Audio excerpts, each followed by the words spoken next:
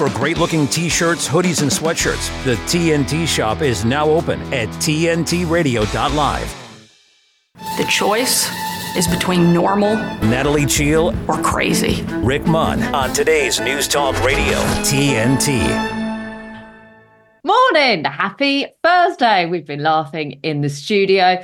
This is Open Line on today's News Talk. It's the 8th of February 2024. I'm Natalie, Cheale, Rick Munn and Gemma Cooper are coming up, and we've got guests Anthony Webber and John Mappin too. And if you've got a suggestion for a possible guest, or there's a topic that we don't discuss that you'd like to talk about, then send us a suggestion. There's a form on the TNT website and we'd like to hear about it. But I do need to start with the very sad news this morning that Nestlé is now axing the breakaway biscuit after 54 years. There seems no end of chocolate discontinuations. Taramac Animal Bar, Galaxy Truffle, Dark Chocolate Bounty, Topic, but to name a few. And it's very sad news. And it seems like they want to remove all joy from our life. Or is it that they want to keep our weight down instead? So going to the next story that links in very well. An airline in Finland is to start weighing passengers to get a better estimate of their weight.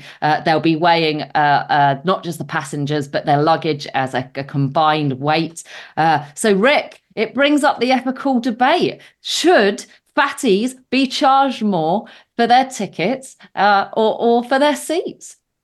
Well, this story doesn't actually mention ticket prices. They're saying that it's to redistribute weight within the airplane, which I'm not buying, but that's what they're officially punting it out as. This is a voluntary thing, but 500 passengers have signed up to do it. So apparently you get weighed along with your luggage, and the weight is kept secret only to the person performing the weighing. But no doubt about it, this may be a little bit controversial, but if I 6 stone, which I'm not, by the way, why should I pay the same amount of money as somebody that's 40 stone? They take up like 2 seats as well. They spill over the armrests. They're actually burdening the plane, costing more fuel. They have to work all these things out. So I actually don't have a problem that if you're bigger, you should pay more money to fly. Why should you get the same perks as someone that's small? And of course, children, it's an average. They say that the average weight there's 88 kilograms. So that's factoring in really fat people and also small, skinny people as well. So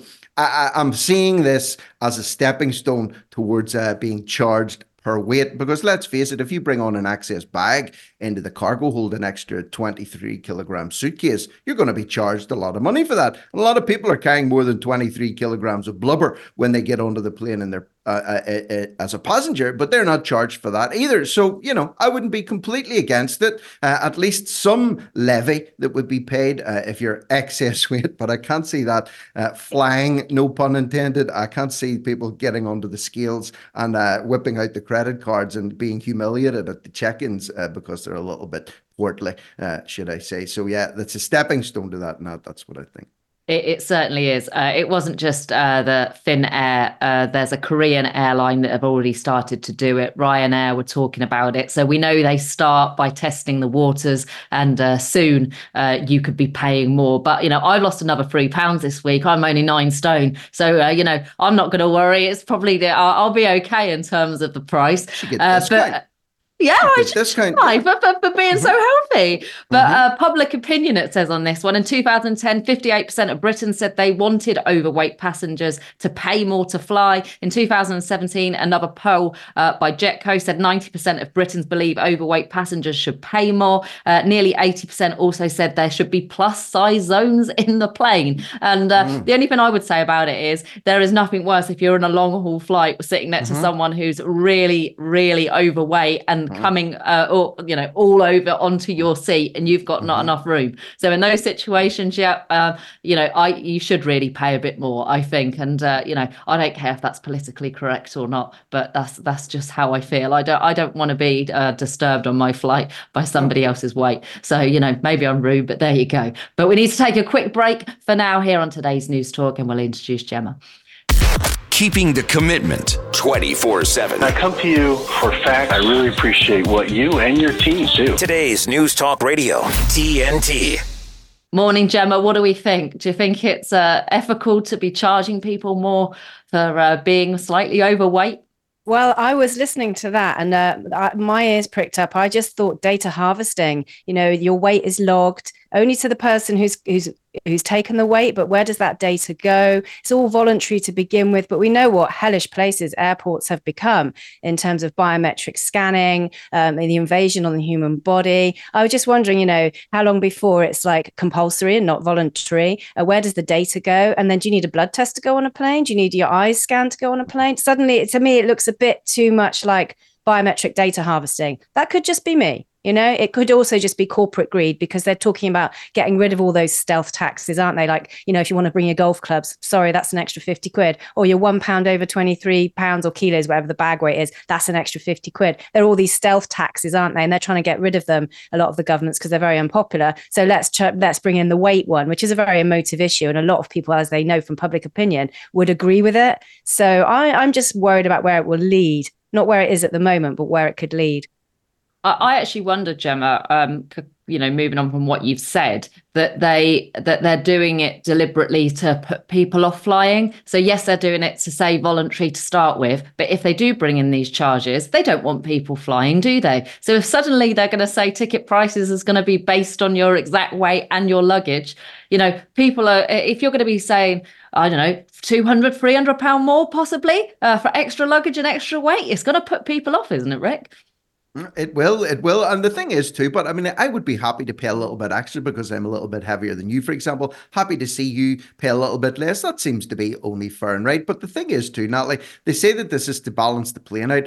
I've yet to see. The seats are usually allocated before you check in anyway. Most people pre-book their seats, and I haven't seen any people saying, okay, you move over there, and then they're recalibrating the plane. I do think it's a smokescreen for more totalitarian measures like Gemma's outlined and that you're alluding to as well. So but people are signing up for this voluntarily. So don't think that it's going to be a big push to get this through. People have already signed up to do this voluntarily, and don't forget, you get scanned pretty much naked. Those big all-body scanners when you go through now. There's some pervert sitting in a room somewhere leering over your naked body. It's a truth. I shudder. I pity the poor guy or woman that sees my naked scan, but that's maybe one of the drawbacks to that job. But what I'm saying is they do that too. So why not weigh-ins? Why not?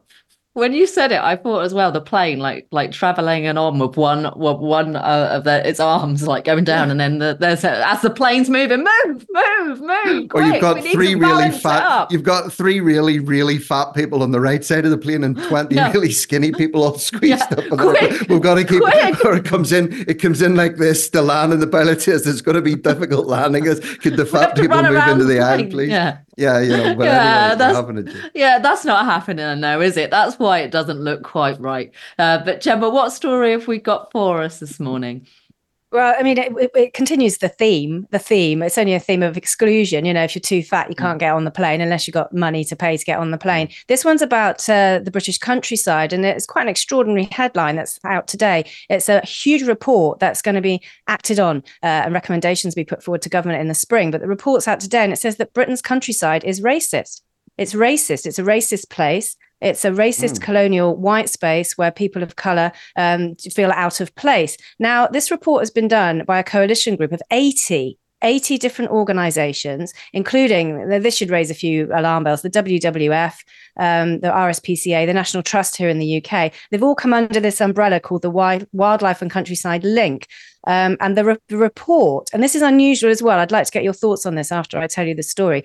The report was a response to a call for evidence that there's a link between racism and climate change.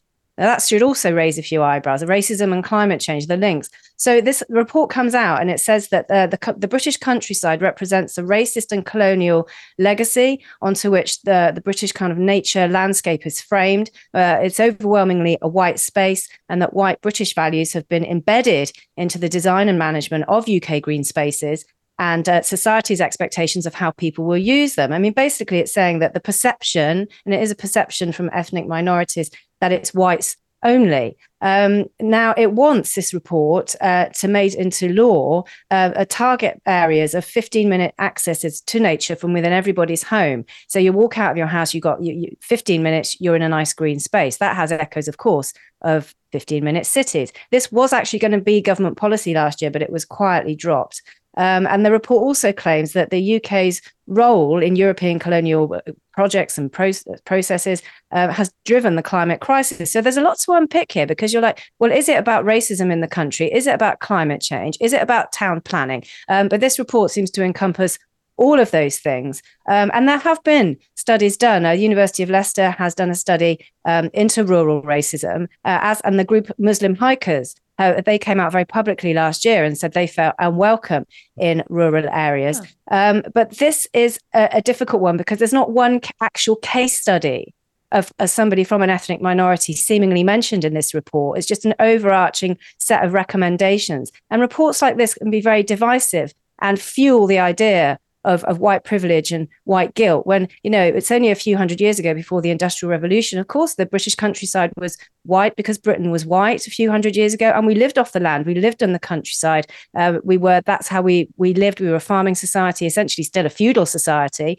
And colonialism in the countryside, you could argue with this one in the extent that the rich exploit the poor, because a lot of rural areas in the UK, or they might be extremely beautiful, but there's a lot of poverty, there's a lot of crime, there's a lot of drug use.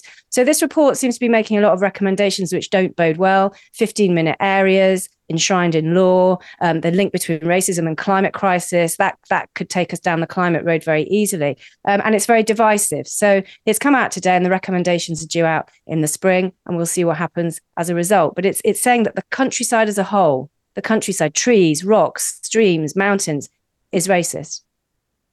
What do we think, Rick? The countryside, is it possible that it can be racist? I wish I could get a job writing reports like this. The countryside is racist. No, it's not. It's absolutely not racist. And Muslim hikers were made to feel unwelcome in the British countryside. Maybe they were in one place, but the countryside itself, the earth, does not differentiate between skin color, race, creed, sexual orientation, or whatever it happens to be, religious beliefs or the lack of them. So I really am dumbfounded that there are several groups that have obviously got funding. They're not doing this for fun. They're probably having a chuckle while they're doing it, coining it all the way to the bank that they're being funded to make these studies. And listen, the countryside, it depends on where you live. There aren't a lot of black people where I live. So when I go out walking, I don't actually see a lot of white people either. People tend to sit in their houses these days. You don't see kids out playing in the streets either. That doesn't mean the streets are racist. It just means there's maybe been a shift. People are a little bit more sedentary. When I go to Africa, that's different. Guess what? I'm the only white person around. Loads of kids run up to me, poke at me, pull the hairs of my arms, call me Mzungu, Mzungu, white man, follow me around, jumping up and down. I don't feel intimidated or racist because I'm in Africa and I'm a white guy. So, I'm a little bit out of place. So in a rural area, if there's black people out hiking, yeah, it may be an uncommon sight rather than in the inner city, simply because there aren't a lot of black people in the area. But that's not racism. That's just good old-fashioned demographics, isn't it, Nat? Or am I getting this all wrong? I was going to say exactly the same thing. Sometimes I think they forget this country is predominantly white. Therefore, that's just the way it is. If you go walk in Africa, you're going to be noticed. If you go walk somewhere else here, and it's not, and the community, the rural community, is 99% white, that they might notice, they might speak to you, but not because they have an inherent problem with your skin color, just because they're actually noticing a different color. If the sky was suddenly green tomorrow, I think we'd all go, wow, the sky's changed color. Or does that make us racist for the sky? Do you know what I mean? Are we not allowed to notice anything anymore? And it goes back as well. Yeah, I was going to say I could make a load of jokes, but I can't because they would be taken the wrong way and I would probably get sacked. But let's just say this. All people, I would say, are welcome in the rural areas. Animals certainly don't differentiate. It doesn't matter if you're black, white, yellow, or green, or blue. If you go up and try and feed a horse some grass, it's going to take it off. He's not going to look at you going, I think he's a Muslim. I'm not going to eat grass from that guy. Or, if you go to see an open farm, animals don't differentiate. Nature doesn't differentiate. The sky doesn't differentiate. Trees, water, the beautiful things of life don't differentiate. And of course, there are racists out there, but that's their problem. They're the problem, not nature itself. And we love nature, don't we, Jim? We do indeed. And I just think it's the problem with reports like this. Who commissioned this report? What kind of outcome did they want? Because it's very sinister to say, it's not just a link, it's racism and climate change. Oh, racism and climate change. Hang on a minute. Where did that come from? Also, this 15-minute thing, that should raise eyebrows right across the board, that they want to enshrine it. And they're going to use a report like this to try and bring it into legislation, and nobody wants to be racist. It's a horrible, cruel, abhorrent way of thinking about the world. But, so nobody would argue against the tenets. Oh, okay, if it combats racism, let's have these 15-minute zones. That plays into something bigger, as we know here on TNT. So I think the reports like this are commissioned. You get certain organizations like, the WWF, the World Wildlife Fund for Nature. 3 letters, probably got great ties to the WEF, the WHO. Where does the funding come from for these type of reports to say these things, which means that when they bring in legislation, which is likely in the spring, off the back of this report, nobody challenges it. Yeah, absolutely. And I think there's something to say about people's relationship with themselves. Some people can find anything racist. So if they're going on the countryside in their own mind thinking, oh, I'm going to see a white person today and I bet they're going to be racist towards me, I expect they'll find that they're racist. So there we go. But thank you, Gemma, for bringing that one to us. We've got Anthony Webber now after the break here on today's News Talk. TNT's Pervoy Morich.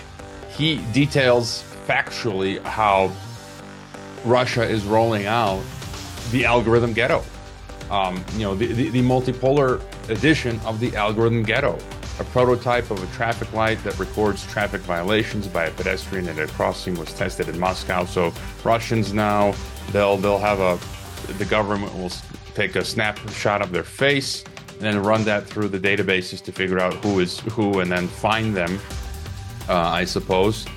And then, he points out that there are a lot of developments now. Moscow 2030, they want to make Moscow achieve smart city status. And there's just, you look at the white papers, Moscow and Russia are all in on Agenda 2030, smart cities, algorithm ghetto, digital IDs. Pervoy Morich on today's News Talk, TNT. Radio works because of its ability to personalize to the listener. What's exciting these days is that people are rediscovering it. People are really rediscovering just how powerful radio is, how ubiquitous it is. It's in our cars, it's in our homes. There are so many new ways to access it. It's everywhere. To find out more, go to tntradio.live. So many people who had no history of heart illnesses have got it now, or blood clotting after the COVID-19 vaccination. Punish those who hurt people with COVID madness, lighting the fuse for freedom. TNT Radio. Yes, indeed. Open line TNT, Thursday, the 8th of February, 2024. Very happy to be joined again by the one and only Tony Webber. Tony is a political commentator, an analyst, and a strategist, freedom founder of National Alliance, and also the MD of Wish Consulting. And Tony, since the last time you came on, there's been seismic shifts in politics, even throughout here in the UK. The latest manifestation of which has been this PopCon, popular conservatism. I had a cursory glance of it earlier in the week, but when I dug a little bit further into it yesterday, it seems to be just a bashing session on left-wingers. They seem to be having the left wing firmly in their sights, and they're not really a challenging party to the Tories. They're just like, this is what Tories should be. What's your take on this one?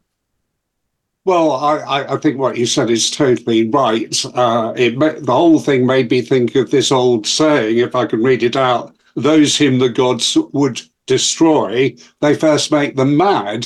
And I think this applies to this PopCon, this sort of new venture, primarily by former Prime Minister Liz Truss.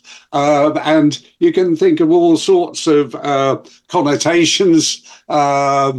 But, what does PopCon mean? It could mean popular convict, popcorn. There's about half a dozen different versions. So you can hardly make it up if you wanted to make fun of your own new name, sort of thing. So, but they're on about this new popular conservatism, but certainly a variation of that when Liz Truss was Prime Minister was an absolute disaster. They didn't seem to think through anything they were actually doing. Liz Truss has sort of denied this is an attempt for her to have a comeback. But I think if we look at the broader issues, there's about 7 sort of right-wingish groups in the Conservative Party MPs, all sort of saying they want to influence the manifesto policies. But the thing is, it really is bizarre because these people, particularly in the PopCon, are saying, they're criticising government policy and we should be doing this, we should be doing that. But some of them were actually ministers.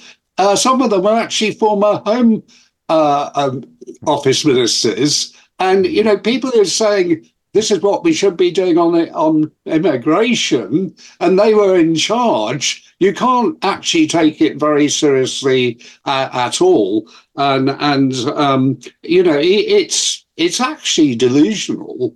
And I think it all goes back to the problems we had when there was a 2016 EU referendum and the country voted to leave. That the Parliament just couldn't move ahead, and it resulted in there being a general election in December 2019 with a big commitment by the then Prime Minister Boris Johnson to properly leave. And it resulted in the Brexit Party helping the Conservatives by not standing against Conservative MPs. And they got an overwhelming majority of 80 seats, plus 48 on where they were before. Now, I think what went wrong there is they lost a sense of reason. They took their election victory to mean that they had an election victory on all the Conservative policies and principles. And instead of focusing on properly leaving the EU, which they did do in January, but we know even now to this day, even with the Northern Ireland settlement in terms of setting up the devolved assembly, the EU issue regarding Northern Ireland is still not resolved. So it's been a sort of disaster. But if you look at the whole situation with MPs standing up as if they're the opposition and sort of saying the policies which should be taking place, they're delusional because the public knows that they've been in power for 13 years. And what have they been doing in that 13 years? Now, some of these MPs, when legislation has gone through and when policies have been implemented, they've sat back and said nothing. So it's no good them saying, we didn't agree with it, because they were elected MPs. They could have voted against these things. And that applies to so many issues. One of the prime ones was the awful lockdown policies of Boris Johnson, which started in March 2020. Now, virtually all of the Conservative MPs voted for all of that, including the opposition as well. But the end result was a cost to the taxpayer of about £410 billion, which equates to £6,000 per member of the population. So here we are now, coming up to whenever the general election will be in the next year, and the Conservatives are sort of obviously unpopular, struggling to find money for projects and so on. But they put the country in a huge, bigger debt than they were before. And that's been disastrous. The amount of interest the government is paying on a daily basis is just phenomenal. But if you look at this sense of delusion, This saying I sort of mentioned, it goes back many, many years, like those whom the gods would destroy, to over 2,500 years ago, has a Greek background, but also many authors since then have used it. People like Agatha Christie in one of her novels. It was in a novel in the 19th century called The Idiot. So that's what it's all about, people being idiotic. And going back to what the Conservatives have been doing, they've been bringing in lots of policies which they've got no mandate for whatsoever. But they decided that because they had this election victory, which was really based on, the EU issue, that they had a mandate to do all these other things. Now, one of the very key things as to why people voted for to leave the EU was the issue of immigration, to curb immigration. And what's actually happened is, as we know, immigration has not been curbed. And the latest figures, we've been plus about 670,000 immigration. Now, all that's happened is instead of having immigrants from the EU, which has gone down dramatically, we've had a vast increase in immigrants from other countries. We've had a vast increase in all sorts of visa immigrants, every category of immigrants, including the so-called boat people, have increased. So it's been a disaster. But one of the things which hasn't really been talked about is there's a small group of people, some of them in this PopCon group. These MPs voted for Brexit, but their version was to not have EU immigrants, but to have immigrants from other countries. And I always remember when I was reporting on one of the Conservative Party conferences, that some of the audience were aghast listening to Jacob Rees-Mogg pushing forward his own version of immigration, and they saw that he wasn't as on the same wavelength as them, sort of thing. Well, sorry, Tony, Rees-Mogg is certainly on his own individual wavelength. There's no disputing of that one at all. We've got to take a real brief pause, for some news headlines, and maybe pick this up again when we come back at the other side. So please stay tuned for more here on TNT, Today's News Talk. Here's the news. TNT Radio News. Matt Boyland here with a look at your TNT headlines. Israel has rejected a multi-stage 4.5-month-long ceasefire offered by Hamas, which would have ultimately ended the war. Victory is within reach. The UN Special Rapporteur on Torture has called on authorities in the UK to block Julian Assange's potential extradition to the US out of fear for his safety. And the US Senate has officially rejected the proposed $118 billion supposed border bill.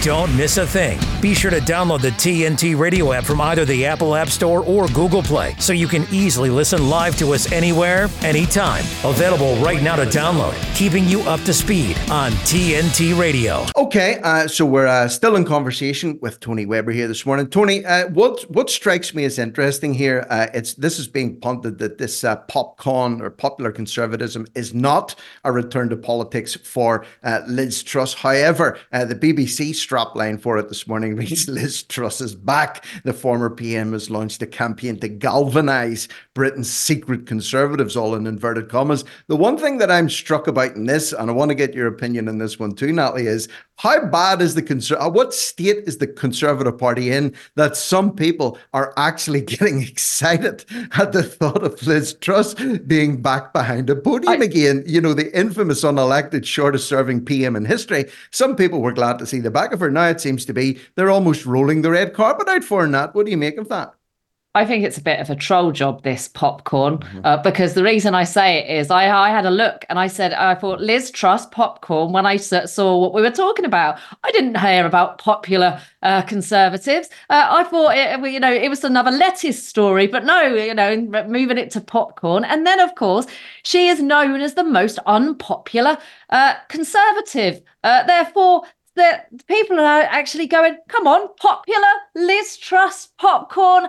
I'm not buying this. It seems a bit of a kind of illusion to me that they're giving some type of opposition. They're like, put someone as unpopular as they can to pretend that they're giving some opposition to this left-wing agenda, when really no one's going to listen to it. That's kind of how I interpreted it anyway, Tony.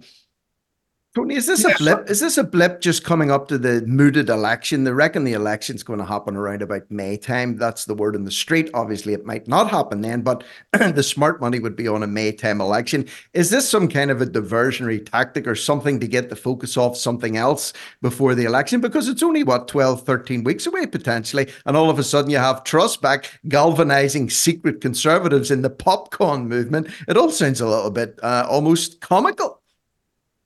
Yes, I think it is sort of exaggerated a little bit. It's to take our minds off other things. And of course, two of the other things which are ongoing at the moment are the Ukraine-Russia conflict, which has cost the UK taxpayer over £12 billion so far. And the economic consequences for the UK in terms of increases in energy and general cost of living rises has meant a disaster for many, many people. Yet the government refuses to give the truth to the public about why they've had these rises. They blame it on Russia, whereas in fact Russia has always said they're happy to trade in every respect with the UK. And I think this will all start to explode because we've got Tucker Carlson, who apparently is going to be interviewing President Putin of Russia this evening. And Tucker Carlson has already said that most of the mainstream media in the so-called West, and in the UK in particular, has been telling a pack of lies about the Ukraine-Russian conflict. And it'd be interesting to see if that sort of opens the gates to having a proper debate about it, because I maintain, and a lot of other people do, it's never been in the UK's interest to be involved in that conflict. It was pretty obvious that Russia was going to win, and they seem to be taking their time because they decided to concentrate on growing their economy and doing other things. And but in the meantime, the UK and certainly the EU, if you look at the EU, they've just committed the equivalent of about $54 billion to the Ukraine. And who is suffering with all of that? It's the citizens of the Ukraine, of the EU. And then we've got the Israeli-Palestine situation. Now that's starting to cost the UK public a lot of money because we're paying for armaments for our own military, which are being used. And of course, there continue to be arms sent to the government of Israel themselves. And like the Ukraine-Russian conflict, the Israel-Palestine one, the government's decided to embark on policies which have got absolutely nil mandate from the public. And we've got a dreadful situation in the Middle East where the UK and the USA have been bombing not just Yemen, but Lebanon, Syria, Iraq, on the Jordan border. And as has been rightly said in that area, it's an infringement of people's sovereignty. And you've got America, for instance, you've got one or two bases in Iraq and Syria. And those bases are there illegally. The Iraqi government have asked the Americans to leave. The Syrian government have asked the Americans to leave. But I mean, if any other country in the world planted a base in their country, the Americans would be the first to sort of say they shouldn't be there.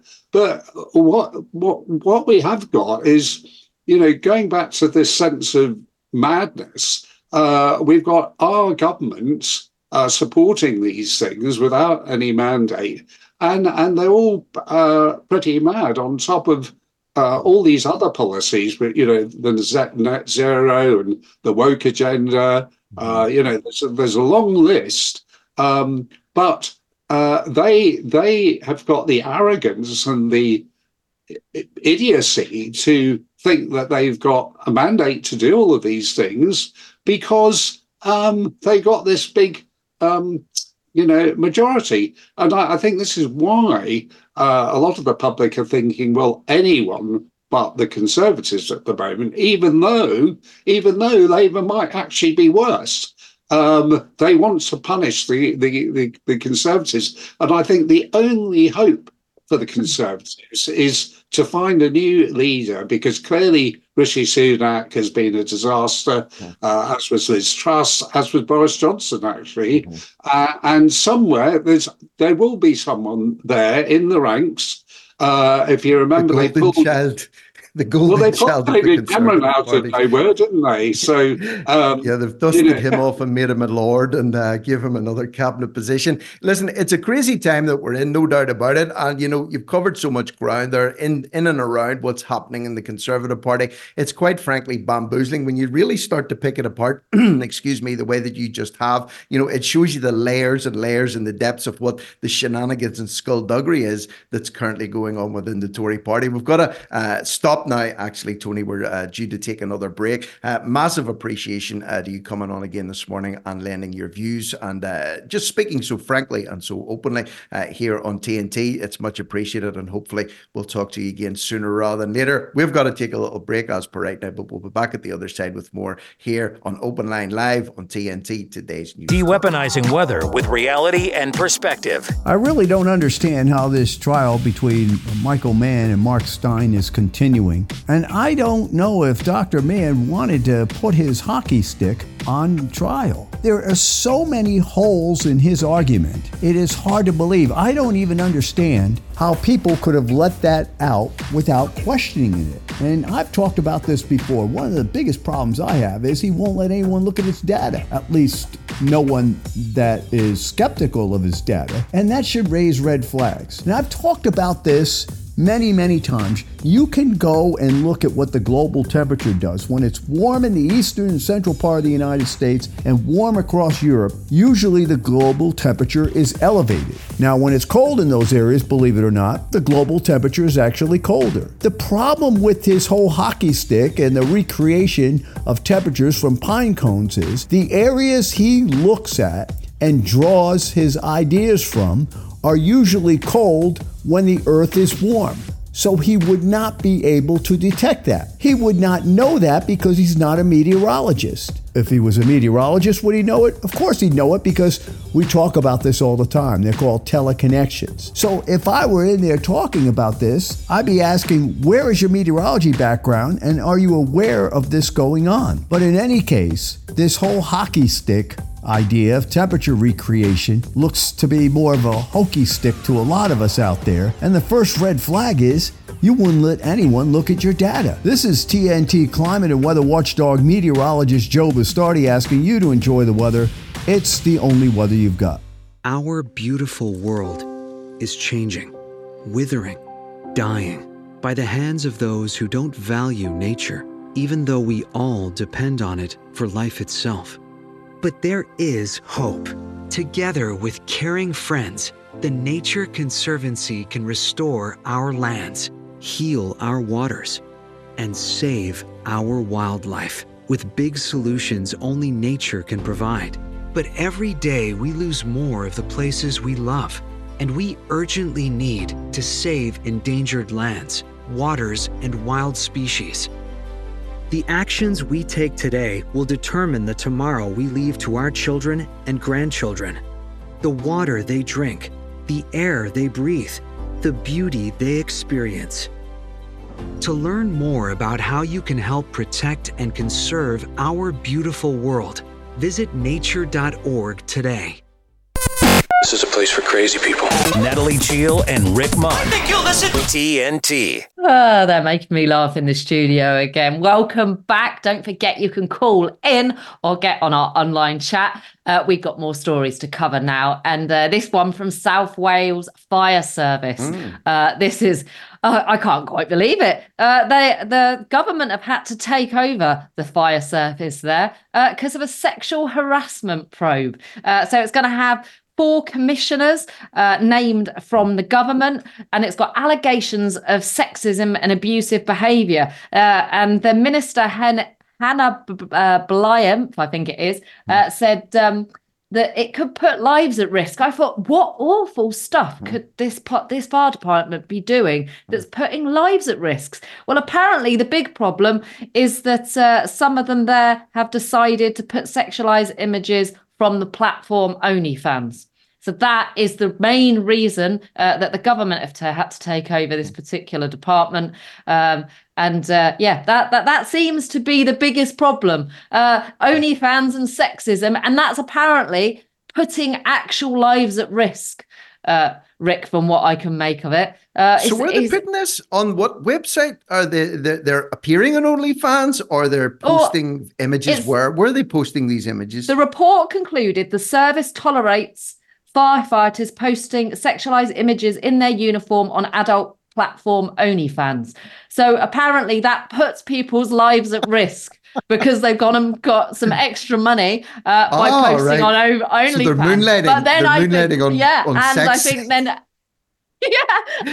no, it's a government matter. This is, Rick. You know, they couldn't just sack the people. Or no, they've had to take over the whole Southwest Fire Service. The government have come in. I mean, they've given some other reasons here, but the main reason is OnlyFans. But it is putting lives at risk. We have to admit that, you know, if you pose naked, you know, that could stop you doing your job to actually put out a fire.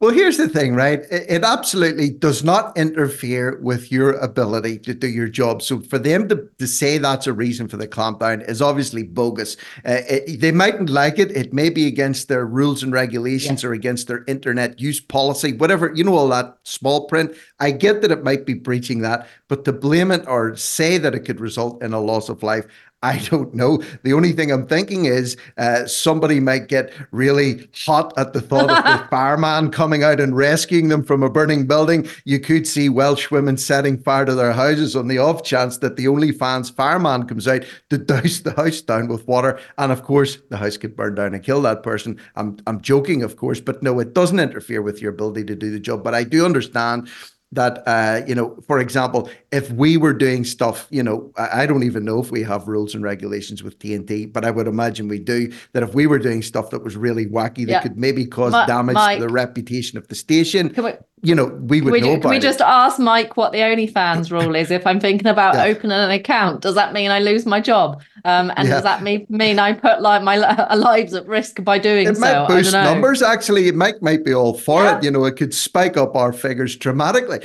Who knows? Who knows? Maybe it could boost recruitment for the Welsh firefighting service. I don't know. But I do get that it's like, I used to work for the housing executive in Northern Ireland. We were told that coming up to elections that we couldn't be seen to be outwardly supporting any parties because of the neutrality of the organisation, you know, that sort of thing. And you have an internet use policy. You can't be online. For example, I was making Twitter videos towards the end of my job there that was really slagging off the World Economic Forum. And the new chief executive of the housing executive was a member of the World Economic Forum. So I would have understood if I'd have been pulled to the side and said, you've got to stop doing that. And at that stage, I would have evaluated it, but I left anyway. So I get that there's a little grey area here, Natalie, but to blame it on, or to say that it could risk lives and spending so much money putting these commissioners in here, I'm sure the fire service could have been doing with upgraded equipment, maybe better terms and conditions, you know, wasting more money. This is what I mean. Yeah, it's not ideal, but is it really the end of the world? It says the move was welcomed by Welsh Women's Aid, who praised the government's commitment to ensuring accountability and safeguarding within essential public services, which exist to protect all of our communities. I'm really thinking if someone poses naked on OnlyFans, I really don't think that's really a protection issue, to be honest. No. You know, and it also says a deputy minister here says there's a big risk here that it's not a well thought out approach from the Welsh government. That is because so many people aren't happy with the government as it is, and a lot of people are not going to be happy that it's been taken over, the South Wales Fire and Rescue Service. A lot of people have had enough of the Welsh government. They don't want them interfering into more. And like we said, if it, I don't think anyone would have an issue if it was there was a big report and it said there'd been hundreds of lives lost because they weren't doing their job properly. Yeah, if that was the case, I think everybody would be saying absolutely do an investigation. But trying to make out you're not going to be able to save lives because somebody's posted some pictures on OnlyFans is a stretch by any stretch of the imagination. And also, I don't have the numbers here. I don't have the figures, but fire authority, it's usually firemen. You don't see many fire women out there. Ironically, OnlyFans is deemed to be a female-dominated site where women go on there and, peddle their wares and lecherous men and, log on and pay them money. This seems to be a flip side to that, actually. I would imagine that if it's the Welsh Fire Authority, it would be mostly men using that site and women leching after them. So it's a little bit of a turning of the tables there. You don't hear much about that. It's just about it's this, that, and the other. But I think it's a strange one. This is where the guys are seeing an opportunity to make a few quid off the women on OnlyFans instead of the women making the money off the men. So, a little bit of balance in there too, a little bit of equality is no bad thing, is it? No, absolutely. I mean, they did say that they hadn't been doing enough to tackle false fire alarms, and they didn't take on some advice that had been brought from Grenfell Tower. But those were minor issues. The OnlyFans issue is the real reason the government is taking over there. So, it doesn't make much sense to me, and it just seems more authoritarian. Maybe the government are hoping to take over the whole fire service in Wales, because it wouldn't surprise me with anything that the Welsh government is doing. No, the Welsh, we're not surprised that the Welsh in any way, shape or form. I'm looking at the live chat. There's a few funny comments in there. Little Carol said she was thinking about playing with matches all of a sudden and setting her chip pan on fire just to see who would pop out and douse those flames. So I don't advise that. We don't advise that, Carol. See if they get an OnlyFans model. Yeah, she's playing the lottery. She's playing the house fire lottery on the off chance she gets an OnlyFans fireman out. If he does come out, Carl, I hate to disappoint you, but if he's in uniform and in that big red van, he's going to be working. He's not going to be doing anything else or doing a little bit of moonlighting on there. So it's not worth it. Keep the matches in the drawer. Carol, we've got another story here. Britain's biggest gas supplier is ripping off Britain's, it has been announced here. What a shocker this is.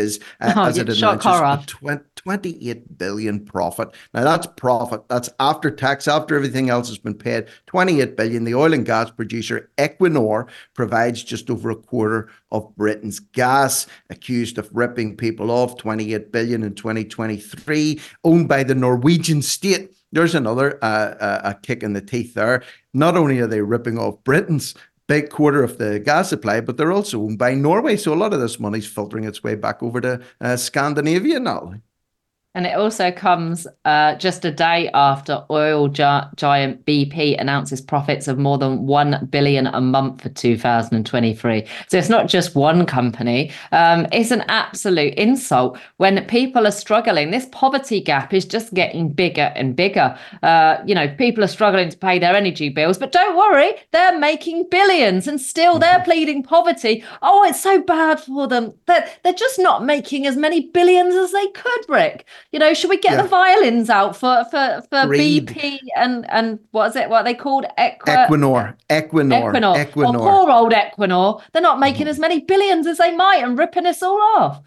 We can't even begin to comprehend the amount of money these guys are making. If we're paid, if we were paid £1 million for a year, we would be thinking, it's like lottery wins for us. But when you think about what they're making, listen to this. Equinor, which is owned by the Norwegian state, on Wednesday, which was yesterday, that its fourth quarter earnings, fourth quarter, that's 12 weeks, Natalie, fell to 7 billion. Oh, I 7 can't billion it. from Sack 13.5 whoever's running billion. it. Just I'm telling you, it's just not enough money, Rick. They must be really disappointed. Somebody is gonna be sacked because they have lost too much billions there. Well, they're down from 13. They're down from 13 billion to 7 billion in a quarter, not a year. A quarter, that's 3 months. That's 12 to 13 weeks. They're making 7 billion due to lower gas prices. Then it goes on to say the oil fields should produce around 300 billion barrels of oil. So they're talking about oil here as well, moaning about Russia's invasion of Ukraine. The company, actually following Russia's invasion of Ukraine, it said the company reported annual earnings of 62 billion on last year. So, war, they say, that old song, war, what is it good for? Absolutely nothing. That doesn't apply to energy providers and oil providers. It's very good for business and arms suppliers and politicians. You'll be really happy to know as well that the UK government are giving Equinor a tax break of £3 billion as well. So on top of that, that's because they have got the go-ahead in September to develop the Rosebank field in the North Sea. And it doesn't matter that they'll be making billions from it. The UK government will award them $3 billion in order for them to actually do that and make more money. If you want to add insult into injury, that's as bad as it gets, I think. It is. It's really, really bad. So it's bad for us, the consumers, but obviously it's not so bad for Equinor or the like of BP, British Petroleum. And, despite all that Just Stop Oil throwing orange paint on statues and, jumping on snooker tables and throwing orange talc around, there's BP are still coining it. They're still coining it. And they say there's no such thing as bad publicity. Maybe it's just drawing even more attention to big oil companies as they sit. You talk about Jupiter's delight with people that maybe commit murders, get away with it. They smirk a lot.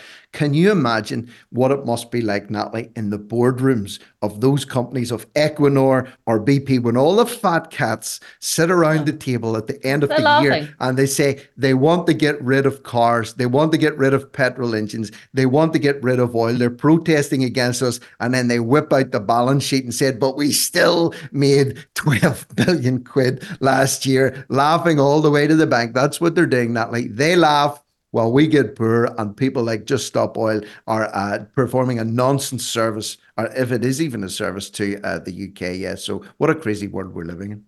We are, and there's another story here about prices rising.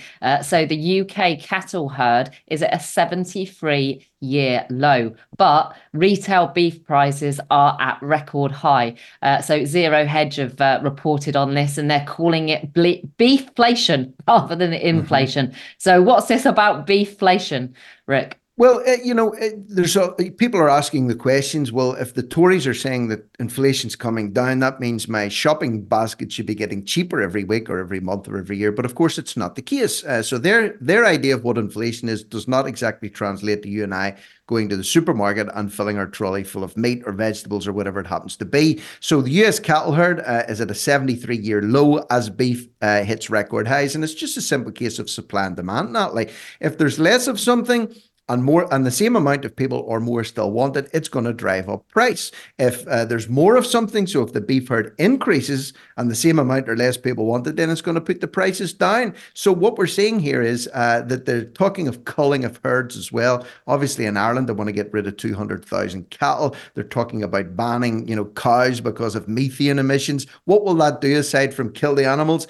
It'll make the scarcity higher for stuff like meat, which will push the prices up even higher. And people are already struggling to afford good quality meat at the minute. I advise going to a local butcher or a local farm shop. You'll get the best quality in there, and they'll tend to be cheaper than the supermarkets, not more expensive in many cases of the places where I live. So it's another way for people to squeeze us. And I do believe, well, I'm an unashamed carnivore. I love steak and, beef and all that sort of thing. So it would be not so good for me to see a scarcity of meat or the prices doubling over the next 12 months. I actually went to where close to I live to get some beef yesterday just for a stir fry, and I couldn't believe that 250 grams in Waitrose was nearly £5. And I was able to go to I just thought, I'm not even considering buying that. And I don't always go to Waitrose, by the way, people, but I couldn't believe their prices. So I went to the butcher, and it was unbelievably cheaper for better meat quality at the butcher. So it really is worth shopping around at the moment. But the prices of meat really are going up, and it's easy now for just a normal person to see when you go to the supermarkets. The price is sky high at the moment, Rick. And also, if you are buying meat, don't always think that, the most expensive cut is not necessarily the most flavoursome. So a lot of people think, fillet steak or sirloin steak's the best you can get. Up for a slightly cheaper cut, like a chump steak, or some people call it rump steak. It's as tasty, as delicious as sirloin, but it's about a fraction of the price. And if you can go to farm shops as well, sometimes they do wholesale prices where they'll actually sell you stuff the same price they would sell it to a butcher's, and then obviously they make a markup on it. So local farm shops are good, and if you get to know them, and if you're loyal there, you'll get good prices as well. So it's worth making that little trip out of town sometimes, Natalie, just to save a few quid, and of course support them and what they're doing. And some of those local businesses as well will also do like freezer delivery. So if you want the cheapest way you can get them, if you go in and see them, they'll do you a massive discount for it to be put straight in your freezer. So if you can afford to do that, that's also the best way to go. But we have reached the end of the show, somehow already gone an hour. I'm sad to go, but I've got lots to do today. But I will carry on listening to Rick for Locked and Loaded for the next hour, and I will be back tomorrow at 9 a.m. I've been Natalie Cheale. This has been Open Line. You go out and have a great day, everyone, and I can't not say bye, Zena.